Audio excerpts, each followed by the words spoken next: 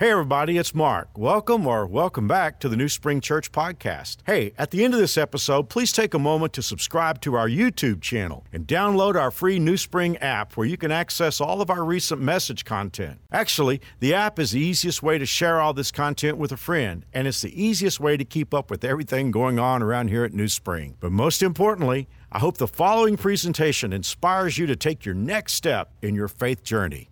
Enjoy.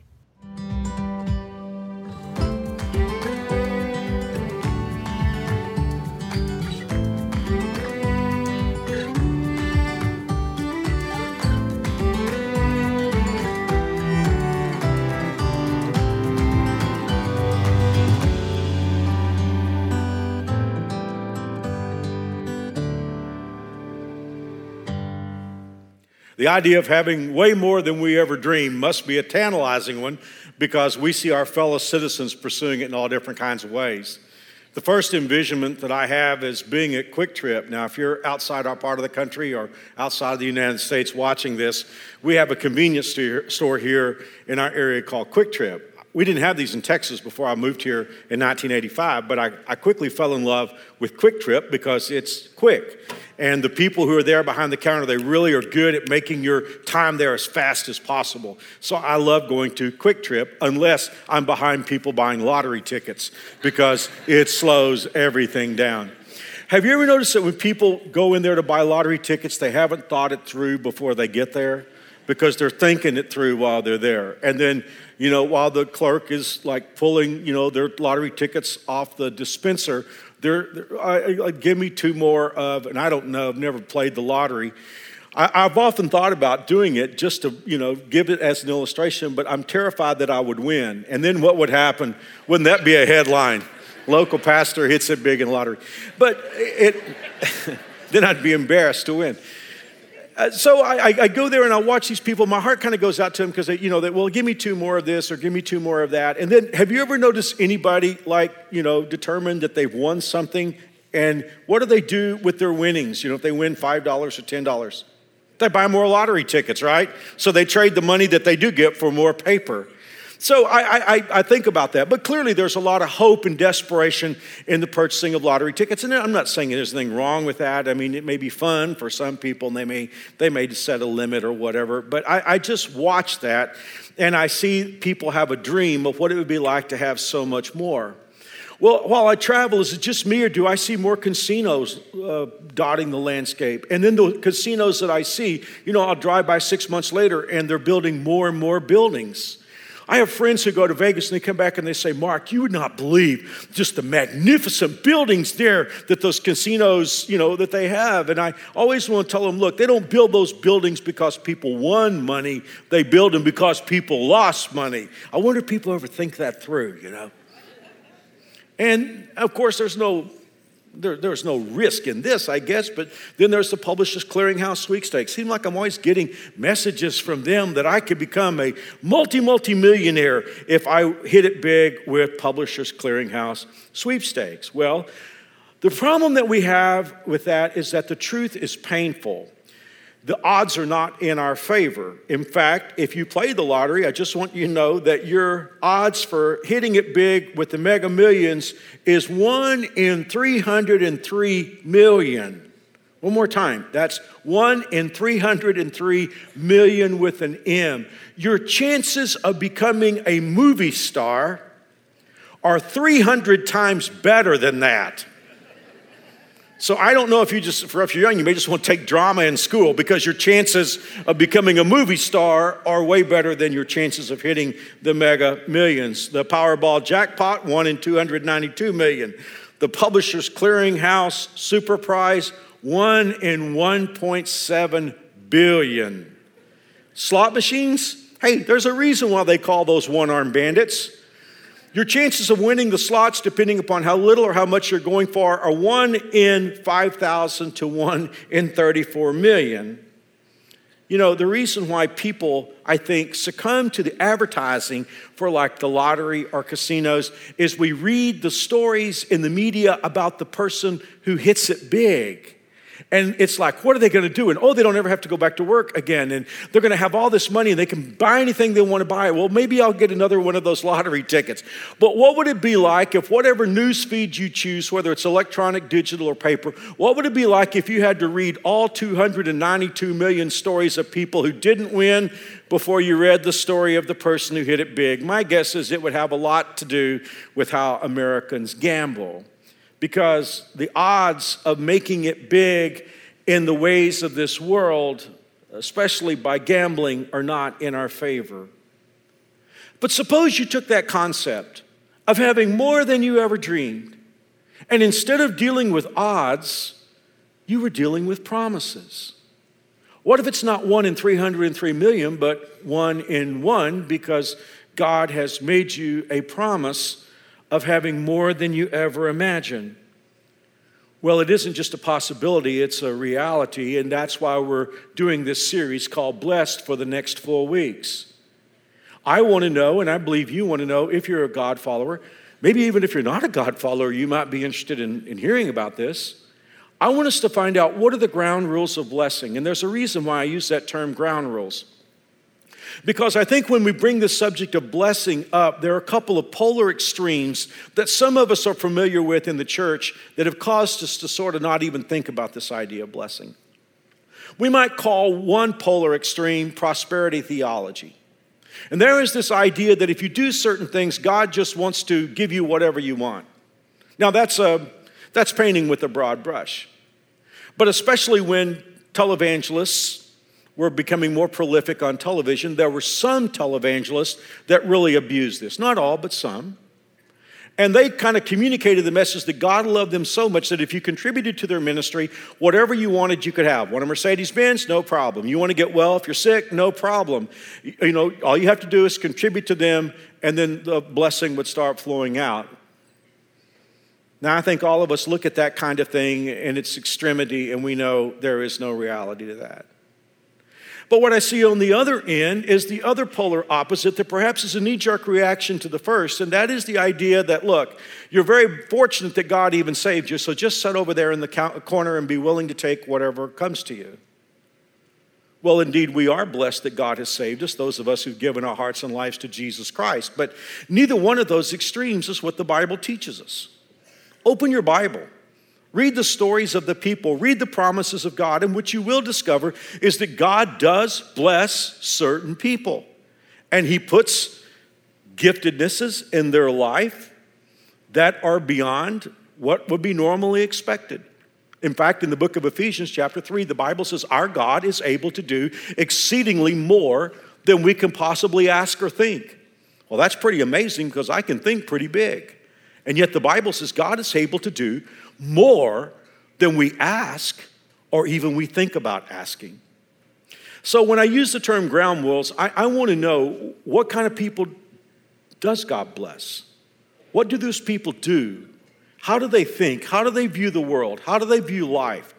Who are those people whom God blesses? Well, come back for the next 4 weeks and we'll talk about that. But today, I want to just give you a definition of blessing, and then we're going to kind of get into the beginning of the blessed life. First of all, blessing is favor. It is God putting His favor upon our lives. Now, there are many verses in Scripture that deal with favor, but I want to give you 3 that speak to me. And each one of these verses has a phrase or an expression that kind of defines blessing in my life. In Malachi chapter 3, God is talking to those who are willing to tithe. That's been a part of my life since my childhood, of bringing 1/10 of my income and even more than 1/10 of my income to God. God says to those who tithe, I will open the, listen to this, windows of heaven. And I will pour out a blessing so great you won't have room enough to take it in. Pour out a blessing. Now, what does God mean by the windows of heaven? Well, if you think about your personal economy, what happens in your family, your checkbook, your bank account, your personal economy is either based on the winds of economic change of this world, or it's based on the windows of heaven. Because see, if your blessing comes from the windows of heaven, you don't have to read Fortune, you don't have to read Forbes, you don't have to read Wall Street Journal. Those are fine publications, but I'm saying you don't have to read those to know what your future is. Because when God opens the windows of heaven, well, hey, there's no recession in heaven. There's no depression in heaven. So blessing is when God opens the windows of heaven. I love Isaiah 119. If you give ear to my word and do it, the good things of the land will be yours. Hey, the blessings of God are so much more than money. When I think about God's blessings in my life, I think about my marriage and my kids and my grandkids and what I get to do and the friends that I have and the answers to prayer that God has brought into my life. God's blessings are able to go way beyond money. It's the good things. Now let me give you a third scripture. And I've loved this since I was a little kid. In Psalm chapter 1, verse 1, the Bible says, God blesses those people who refuse evil advice, won't follow sinners, or join in sneering at God. Instead, the law of the Lord, that's the Bible, the law of the Lord makes them happy. They're like trees growing beside a stream. Those people succeed in everything they do. Wow, that's blessing. Windows of heaven open, the good things of life, and success in the things that matter in life. Blessing is favor. That's life at its absolute best. So let me take that statement and add on one more. Blessing is favor, and favor is access. Here's the deal. You and I own nothing in this world. In heaven, we will actually own things. We don't own anything in this world. The Bible says you brought nothing into this world, and it's certain you're going to carry nothing out. I got a funeral this afternoon at 3 o'clock. I've conducted over 1,000 funerals. I've been part of a lot of funeral processions. I've never seen a hearse pulling a U-Haul. It's just, that's the way this life is. It's sort of like, I'm talking to all of you who are older, when we used to play board games that had actual game pieces and they weren't electronic. Anybody play Monopoly back in the old days where you had like Monopoly money and all this? You ever like make a killing playing Monopoly with your friends or your family, and then they all go to bed and leave you to clean up the game? I mean, you got all this Monopoly money stacked up. You got to put it all back in the box. Well, that's what happens when we get rich in this world. It eventually goes back in the box. And that's true for an atheist or for a Christ follower, the things of this world. But here is what God is saying, is listen, if we will do what he can bless, his blessing based on his favor gives us access to the good things of this world. There's a sweet family at New Spring, and last year they opened up their beach home to us for Mary Alice and me to experience vacations. A magnificent home. We would never be able to afford that, but we had access to it for our vacation. And that is what God does when he blesses us in this world. It's true this world is not our home, but out of his favor, he gives us access to the good things of life. Mary Alice is the love of my life. We started dating when we were in high school. We got married my senior year in college. We share a life together. Anything that happens to me, I want to talk to her about it. I didn't feel like the sermon went as well as I'd like for it to go at 9:30. So what did I do? I was talking to Mary Alice about that. She's the joy of my life. I don't own Mary Alice. She's God's. She's God's daughter. But out of his favor for me, God has given me access to her life all these years. I have wonderful sons. Jonathan's preaching in Connecticut. While I was sitting back in my office in between services, I was just watching streaming of him preaching in Connecticut. You think I don't love that? Jonathan doesn't belong to me. He belongs to God's. God just has given me access to his life for a little while. So it is with Jared and Stephen and my daughters-in-law and my grandkids. I have the greatest job in the world. I get to pastor New Spring Church, but I don't own New Spring Church. I just get access to it for a little while. That, ladies and gentlemen, is favor. Let me read a verse to you that says it far better than I can. In 1 Timothy 6, verse 17, the Bible says, have faith in God who is rich and blesses us, listen to this, with everything we need to enjoy life. How many of us grew up in a religion that sort of communicated, maybe tacitly, but communicated that really you weren't supposed to enjoy life? I mean, that's kind of how you can tell how spiritual you are by how downcast you are. And the more downcast, the more spiritual. No. God wants us to enjoy life. Let me read that one more time. Have faith in God who is rich and blesses us with everything we need to enjoy life. So, we're all going to talk about that for 4 weeks. The ground rules of blessing. And my prayer is that this will be a season of turnaround in our lives. So where do we need to start? If we were going to learn the ground rules of blessing, if we were going to go in the front door, what is the first thing that we need to learn? I think we have to ask ourselves a question. And that question goes like this: can God trust me with blessing? Here is the deal. If God blesses you, you're going to be empowered. You're going to get knowledge that you wouldn't have had otherwise. You're going to have skill you wouldn't have had otherwise. You're going to meet people in your life who are going to open the doors for you to go places you wouldn't have gone otherwise. You're going to get opportunities that you wouldn't have had otherwise. You're going to get finances that you would not have had otherwise.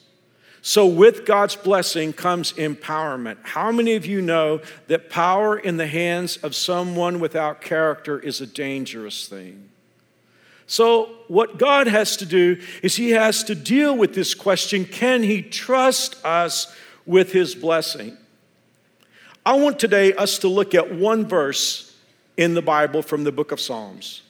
This particular verse is about my favorite character in the Old Testament. And about 6 months ago, I came across this verse. It really got my attention because I thought I had preached every verse in the Bible about this character. His name is Joseph. He's one of the patriarchs. You can read his story in the book of Genesis, chapters 37 through 50. I've done 2 series here at New Spring on the life of Joseph. 1998, I did a series called Living a Functional Life in a Dysfunctional World. Preached about 25 weeks on Joseph. Came back in 2010, preached a series called Thrive. I'm always preaching on this guy. I preached all through the book of Genesis. I preached through the book of Acts, where Stephen in the Bible preaches about Joseph in Acts 7 and 8. I thought I had covered every verse about this guy until the Lord showed me this verse that we're going to look at today from the book of Psalms. Now, before I share that verse with you, I need to give you a little backstory on Joseph's life. Joseph is the grandson of Abraham. He is the great-grandson of Abraham. He is the son of Jacob, who is one of the patriarchs. Jacob had 12 sons, and Joseph is the next to the youngest, and he was his daddy's favorite. Now, when Joseph was a kid, God gave him dreams. All of us have dreams, but Joseph had a couple of dreams that were extraordinary, and he was well aware of the fact that these dreams had a lot to do with a blessed destiny. Now, I should also tell you that because he was daddy's favorite, he was hated by 10 of his other brothers. And so, after these dreams, Joseph goes through 13 years of his life that is a series of disasters. It's one disaster after another.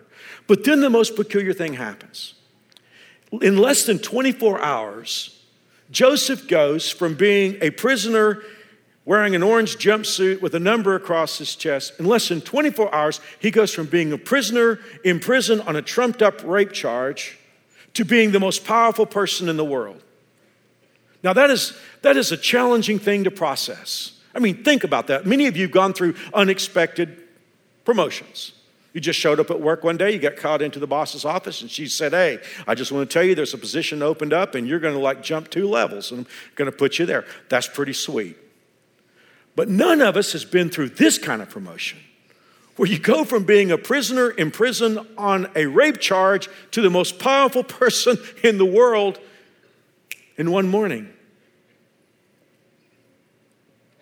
As much as I love the story of Joseph, that's a challenge to process. I mean, that's blessing at its extreme. One could make the argument that no human being has ever been blessed more than Joseph, because there have been a lot of human beings that were powerful, but nobody has basically ruled the world except this guy. How do you explain going from a prisoner pushing a broom to the most powerful person in the world in one morning? Well, I came across this verse, and it just explains in one sentence. Psalm 105, verse 19. Until the time came to fulfill his dreams, the Lord tested his character. Wow, that's huge. Could I just read that one more time? Until the time came to fulfill his dreams. Evidently, there was a day on God's calendar that said, Joseph's dreams come true. Until the day came for Joseph's dreams to come true, God tested his character. Now, what's character? Character is what you really are. You know, the old saying is, reputation is what people think you are. Character is what God and your wife know you really are. I don't know if that's the best definition of character. Probably the best definition of character is what you are when you're 500 miles away from home, have plenty of money and nobody's looking. Character is what you really are.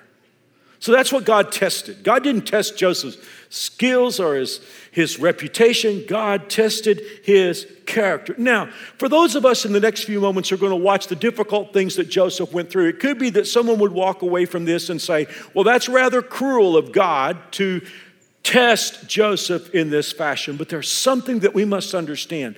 The testings of God are very different from the testings of our world. What do you mean by the testings of our world? Well, you ever try to get into Ivy League school? Then you're going to have to go through a lot of scrutiny and testing.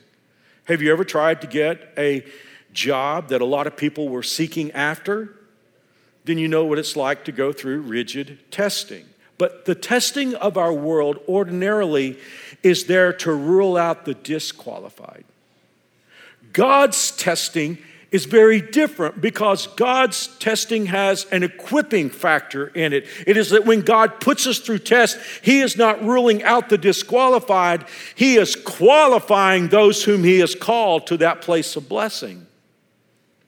I don't know if that's really clear yet or not, but I think it'll become clear in the next part of this message. God is not like sitting up in heaven saying, well, I think I want this guy Joseph to do the job, but I don't know if he has it in him. God clearly knows what he knows, but what he's going to do, he's going to put Joseph through a series of tests so that not only his character will shine through, but that God can develop his character along the way. I love this message so much because I have lived this. You have never met a more blessed human being in your life than the guy who is talking to you. I'm not rich. I need next week's paycheck. But God has just blessed me in so many ways. But as I look at the early part of my life and the early part of my ministry, I see the testings of God in my life that were there to prove my character, to see if I could handle the blessing God was going to give me. But more than that, God was equipping me along the way. And I think many of you will see this in your own story as well. So, God tested Joseph. What can we draw from that? Well, what I'm going to do for the next few moments is I'm going to show you the 4 tests that God employed in Joseph's life, because my guess is He will employ those same tests with all of us. And with our identifying them, it will A, help us understand our seasons of testing, and B, it will help us know that blessing is on the other side. So here we go. We're going to look at 4 stages of Joseph's life and 4 tests. Here is the first question. Can I grind it out? Back in the 60s, there was a Broadway musical that became a movie, and I think they even reprised it in the 80s and did another movie. But the title of the movie originally, or the Broadway play, was How to Succeed in Business Without Really Trying. And it was a story of this pretty much worthless kid who had a dream to go to the top of the company without education and without experience. And so he starts off in the mailroom, and by kissing up to the right people and telling the right lies, he just begins to be promoted all the way to the top of the company. And I guess that's a dream for a lot of lazy people, how to succeed in business without really trying.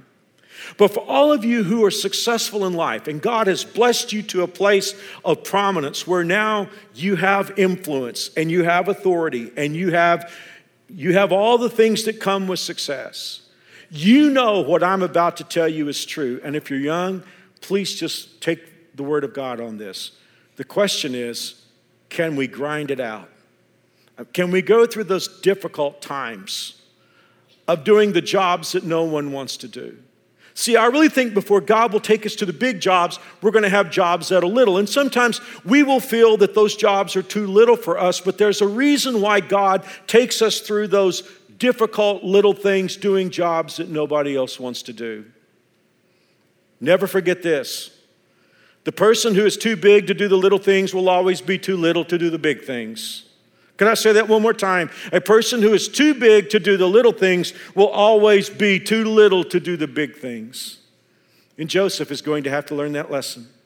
As I said a few moments ago, Joseph's brothers hated him, at least his 10 older brothers. He had these dreams, and in his dreams, he dreamed that his brothers ultimately were going to bow down to him. And as you can imagine, they didn't like him already, and they sure didn't like him now. And then his dad did something that made matters worse. He kind of made Joseph the policeman for the rest of the family. They were all shepherds, and the older brothers were watching sheep a long way away from home, and Daddy sends Joseph down to check on them to make sure those boys are behaving. And when they see Joseph coming, they said, hey, let's finish this kid off. We'll kill him, and then we'll see what happens to his dreams. Well, they intended to kill him, but the oldest brother, Reuben, talked them into just putting him in a pit and keeping them there because Reuben knows he's accountable to his dad, so he wants to send Joseph home after the brothers cool off a little bit. But while Reuben's off doing something, some slave traders come by, and the other brothers say, hey, there's no reason for us to kill him. There's no money in that. Let's sell him. And they sell their brother to slave traders. Some Ishmaelite slave traders bought Joseph, and they take him down to Egypt. So imagine, here is daddy's fair-haired boy. Here is the kid with the coat of many colors. But now he's got his wrist in ropes, and he's being dragged down to Egypt, where he doesn't know the language, doesn't know the customs, doesn't know anybody. All they know is he's a slave. And he gets sold to the most powerful military man in the country. He might be in our equivalent of the chairman of the Joint Chiefs Staff, or maybe the Secretary of Defense. The guy's name was Potiphar. Potiphar is one of the richest guys in the world. He basically takes care of the military of the Pharaoh of Egypt, who is the most powerful man in the world. And Joseph is a slave in his house. Well, you can imagine, he's the lowest slave. He's doing the jobs nobody else wants to do. He's cleaning the latrine. He's sweeping. He's cleaning. He's scrubbing. And, whatever the job is nobody wants to do, give it to the Hebrew kid. And he's made fun of, and he's never respected. But Joseph now has got to grind it out. He's got to earn it, not in the sense that he's earning God's blessings. You know what I mean by that. He's got to earn it. He's got to show up every day and do the stuff that nobody else wants to do. He has to grind it out. Listen, anybody here that is going to have big things in life, there is going to be a season of your life where you got to grind it out. And it won't be fun. And you'll have jobs. Well, you didn't wake up one day and decide you want to do that job. I mean, that job doesn't come with a sense of mission. It comes with a mop and a broom. But Joseph begins to grind it out. And you know what? It isn't long before it's like, wow, that kid always brings his A game, whether he's cleaning a toilet or if he's running on an errand. And so they start promoting him, and he gets promoted. Now, he's still a slave, but he's promoted to higher places. And ultimately, he winds up the business manager for Potiphar. In fact, he is the one signing off on everything that happens in the house. But he has to go through this season of grinding it out. Hey, I've been a pastor since I was 42. My first career job, full-time job as pastor, was associate pastor of a little church on the border of the country in a subdivision. While I preached in those days, you know what else I did? I cleaned toilets and I sterilized toys in the baby nursery. Why is it important that we grind it out? Because if you ever are elevated to a place of prominence, you will need to know what life is like for the other people who work with you. No, there is no worse boss in the world than someone who was just handed the job, who was never made to grind it out, because there's something about grinding it out that makes you one with the people who work with you, no matter what they do.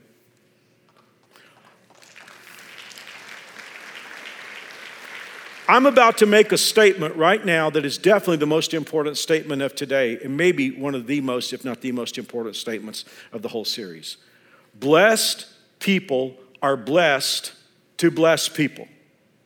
If anyone's sitting out here thinking, wow, this living the blessed life sounds great to me, think about what I could do for myself, then I don't know that you'll ever be blessed like this. You have to have the vision of understanding that blessed people are blessed to bless people. I have an open hand. I am willing to give what I have. God puts more into my hand so that not only I can enjoy life, but so that I can minister to other people. Blessed people are blessed to bless people. And one of the reasons why God takes people who are going to be greatly blessed through that season of grinding out is God wants them to be blessing others who are in the process of grinding it out.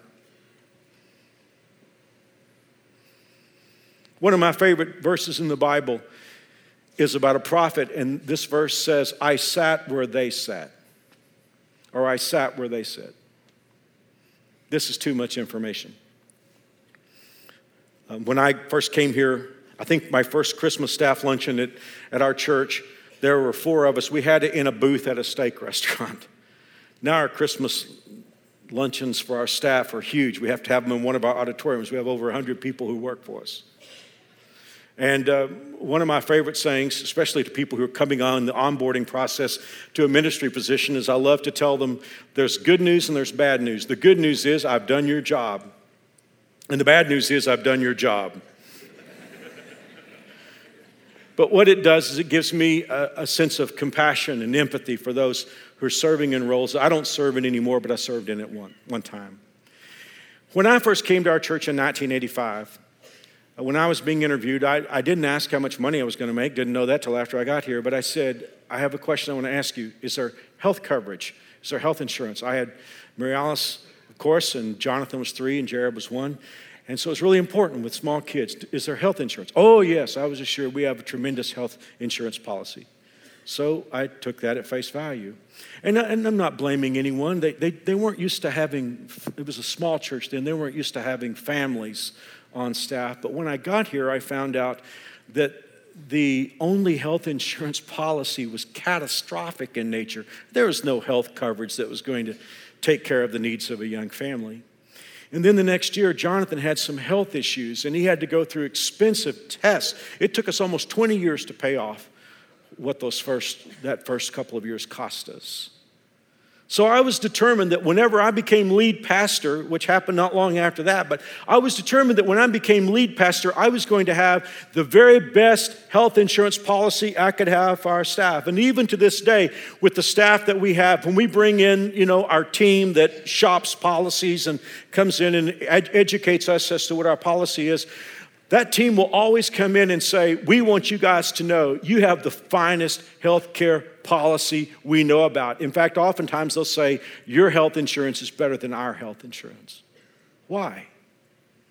Because I learned how important that was when I had to grind it out. When I actually came to the place where I was able to thank God for allowing me to go through that so I could bless others who came along after me. Blessed people are blessed to bless people. If you just want blessing for your own sake, I don't think you'll ever get it. James says this in the book of James. He said, you don't have because you don't ask. And he said, when you ask, you don't get because you want to consume it on yourselves. But if I understand that God intends for me to be a conduit, and He blesses me so that I can bless others, and that in the process of His blessing of me and blessing of others, my life can be better, then that's what the blessed life is. So the first question that God wants to ask is, can we grind it out?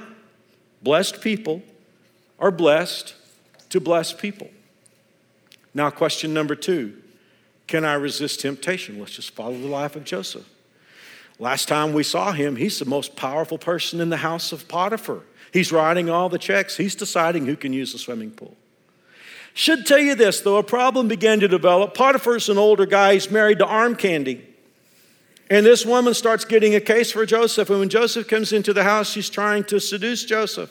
At first, it's just kind of overt and a little playful stuff, but then it gets to be more serious, and there's no question about it. She finally grabs Joseph one day and says, come have sex with me. Now, in that particular culture, it wasn't thought of as that big a thing, but Joseph wasn't from that culture. And Joseph said, I can't do it. And she said, why not? This is because I'm a Hebrew. And it would be against God. And beyond that, your husband trusts me.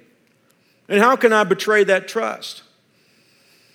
Every day she would come after Joseph, and Joseph said no. One day she grabbed a hold of Joseph's coat, and Joseph didn't know what else to do. He just ran out of his coat and left her holding it. And it made her so mad that when her husband came home, she reversed the story. And instead of telling her husband that she tried to seduce Joseph, she said Joseph tried to seduce her. And beyond that, she said Joseph tried to rape her. And see, I've got his coat. Well, Potiphar didn't need a judge and jury. He just had Joseph thrown in jail. And so now Joseph's dealing with that. Can he resist temptation? What I'm about to say is especially important to you, whom God wants to bless greatly. I really believe there are people in this auditorium, North Auditorium, watching online, watching on television. There are some of you that God wants to give enormous blessing to.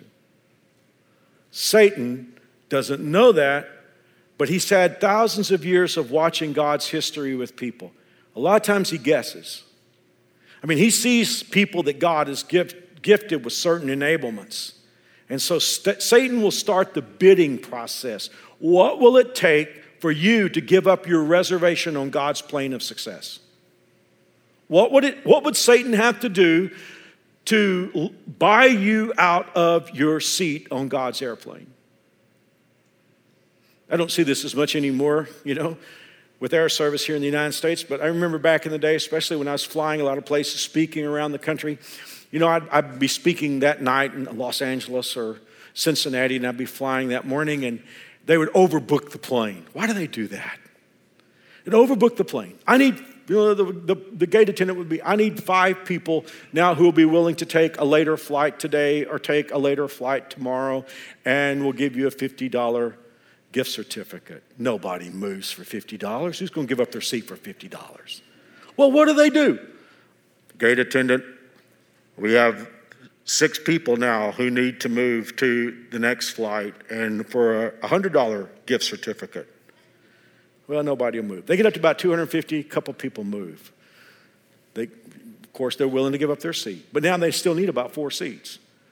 Wow, it goes up. Back in the old days, I've seen it go up to where it would be like travel vouchers for a family of 4, and I'm sitting there thinking, that would be great. We could all go to Cancun next summer. But the problem is I'm supposed to preach that night. That's my destiny. You know what? I can't give up my seat on the plane. It doesn't matter if they take that up to $50,000. I can't sell my seat on that plane because God has got something for me to do. And nothing in the world is worth me giving up my reservation on God's plane. Now that's how your life is. Here's the thing. There are men and women here, young people here in this room, that God has got great things planned. And Satan will come along with this $50 gift certificate. But it isn't long after that, he'll come up with a lot more. I mean, it may be a relationship that's not healthy. It may be an affair. It may be cutting a corner spiritually and you doing something that violates your conscience. And Satan will say, if you will just give up your seat, your reservation on God's plane of success, well, hey, I'll give you this trinket. Do you understand that that's what Joseph was going through? Man, God had great things for Joseph. He was going to rule the world. But along comes Potiphar's wife. Hey, let's take the halos off for just a minute. Joseph is a single, unmarried guy. Potiphar's wife is a beautiful woman. Sex in the afternoon, that's an attractive thing. But hey, Joseph's not going to give up his seat on God's plane of destiny. And you and I are going to be tested the same way. Can we resist temptation? Well, where do we see Joseph last? He's being taken off to jail for doing the right thing. I mean, it's one thing if you're taken off to jail and you did something wrong, you smoked something you shouldn't smoke, took something you shouldn't take, hurt somebody. And if you go to jail for that, that's one thing. But look at Joseph. All he did was the right thing, and now he's being taken off to jail. And they take off his nice business suit that he got working for Potiphar. They put on him an orange jumpsuit with a number, and they say to him, you're behind bars now, and you're going to be here the rest of your life. Now clean the toilets and and he's right back where he was. Injustice. How do you deal with it when life is not fair? How do you deal with injustice? See, I think test number 3, just following the life of Joseph, the Bible says until the day came to fulfill his dreams, God tested his character. The question is, can I deal with injustice and not get bitter? Bitterness is a bad thing. You ever meet anyone who became bitter? And when you heard their story, it's like, yeah, I sort of understand. If I'd gone through that, if a man had done that to me, or if my kids had done that to me, or if I just was told I didn't have a job anymore after years of faithful work. You hear people's stories and it's like, yes, I agree that you have had injustice perpetrated upon you, but at the same time, do you recognize that the bitterness that they sometimes live in is not healthy? Why is bitterness a bad thing? Well, for one thing, it turns life into a referendum on me. But I think the worst part about it is bitterness makes us feel like we have a right to be self-focused victims. And a person who is a perpetual victim just is not a candidate for big things. Let me give you, for all of you who go through this test of injustice, and I'm guessing all of us are going to go through it sometime, maybe not to the level of Joseph, maybe so. Maybe you're in a jail today, not in a literal jail, but maybe you're in a sort of emotional prison because of what somebody has done to you. Could I just give you something to say that will get you through this moment? Just say in your heart, God has great things for me. I don't have time to be bitter. I can afford to be happy because God is on the way to bless me. If you will do that, I promise you it will get you through some really difficult times. Can I deal with injustice and not get bitter? And number 4, here's the final test. Can I wait for God's perfect timing? Where did we see Joseph last? He's in jail. He's going to be there for a long time, maybe for the rest of his life. I mean, think about this. There are other prisoners making snide comments about what they think he did. And all that time, Joseph is innocent. But one morning, something interesting happens. A couple of guys are thrown into the cell with Joseph. Powerful men. Some of the most powerful men in the country. They are the cupbearer and the baker for Pharaoh. Now, that may not sound like a big job, but potentates in those days were always worried about being poisoned. And so you didn't get to that position unless you were really, really high up in the government. It's like cabinet position today. So the butler and the baker are thrown into the prison with Joseph. Pharaoh, I guess, had determined that there was some attempt on his life, and he didn't know who was guilty, so he just put them both in a bag, threw them in jail. And while they're there, they have dreams. And these are dreams that they sort of think have something to do with their future. And so Joseph said, well, I've been given the ability to interpret dreams. Tell me your dream, I'll tell you what it means. So the baker does, and then the butler does, and Joseph said, well, Mr. Baker, I've got really bad news for you. Your dream means in 3 days you're going to be dead. Mr. Butler, I got good news for you. Your dream means that at the end of 3 days, you're going to be restored to your position like nothing happened. Well, 3 days later, after it happens just like that, the butler's taking off his jumpsuit, putting back on his business suit to go back to the palace. Joseph says, hey, when you get back to the palace, will you tell the Pharaoh about me? I'm an innocent guy down here on a trumped up charge. Would you please tell him about me? And the butler's like, oh yeah, man, as soon as I get back, that's the first thing on my agenda. I'm going to tell the Pharaoh about you. He is lying out of both sides of his mouth because the last thing he's going to do is freelance when he gets back to the palace. He just barely got his head. The last thing he's going to do is go back and tell Pharaoh, oh, there's an innocent man back in the prison. They all say they're innocent down there. 2 years go by. I think this is one of the most difficult things that Joseph had to go through. Every day, Joseph is looking at the door of the prison, waiting for somebody to come in and at least interview him. Nothing happens. Because the butler just goes back and summarily forgets about Joseph. 2 years of waiting.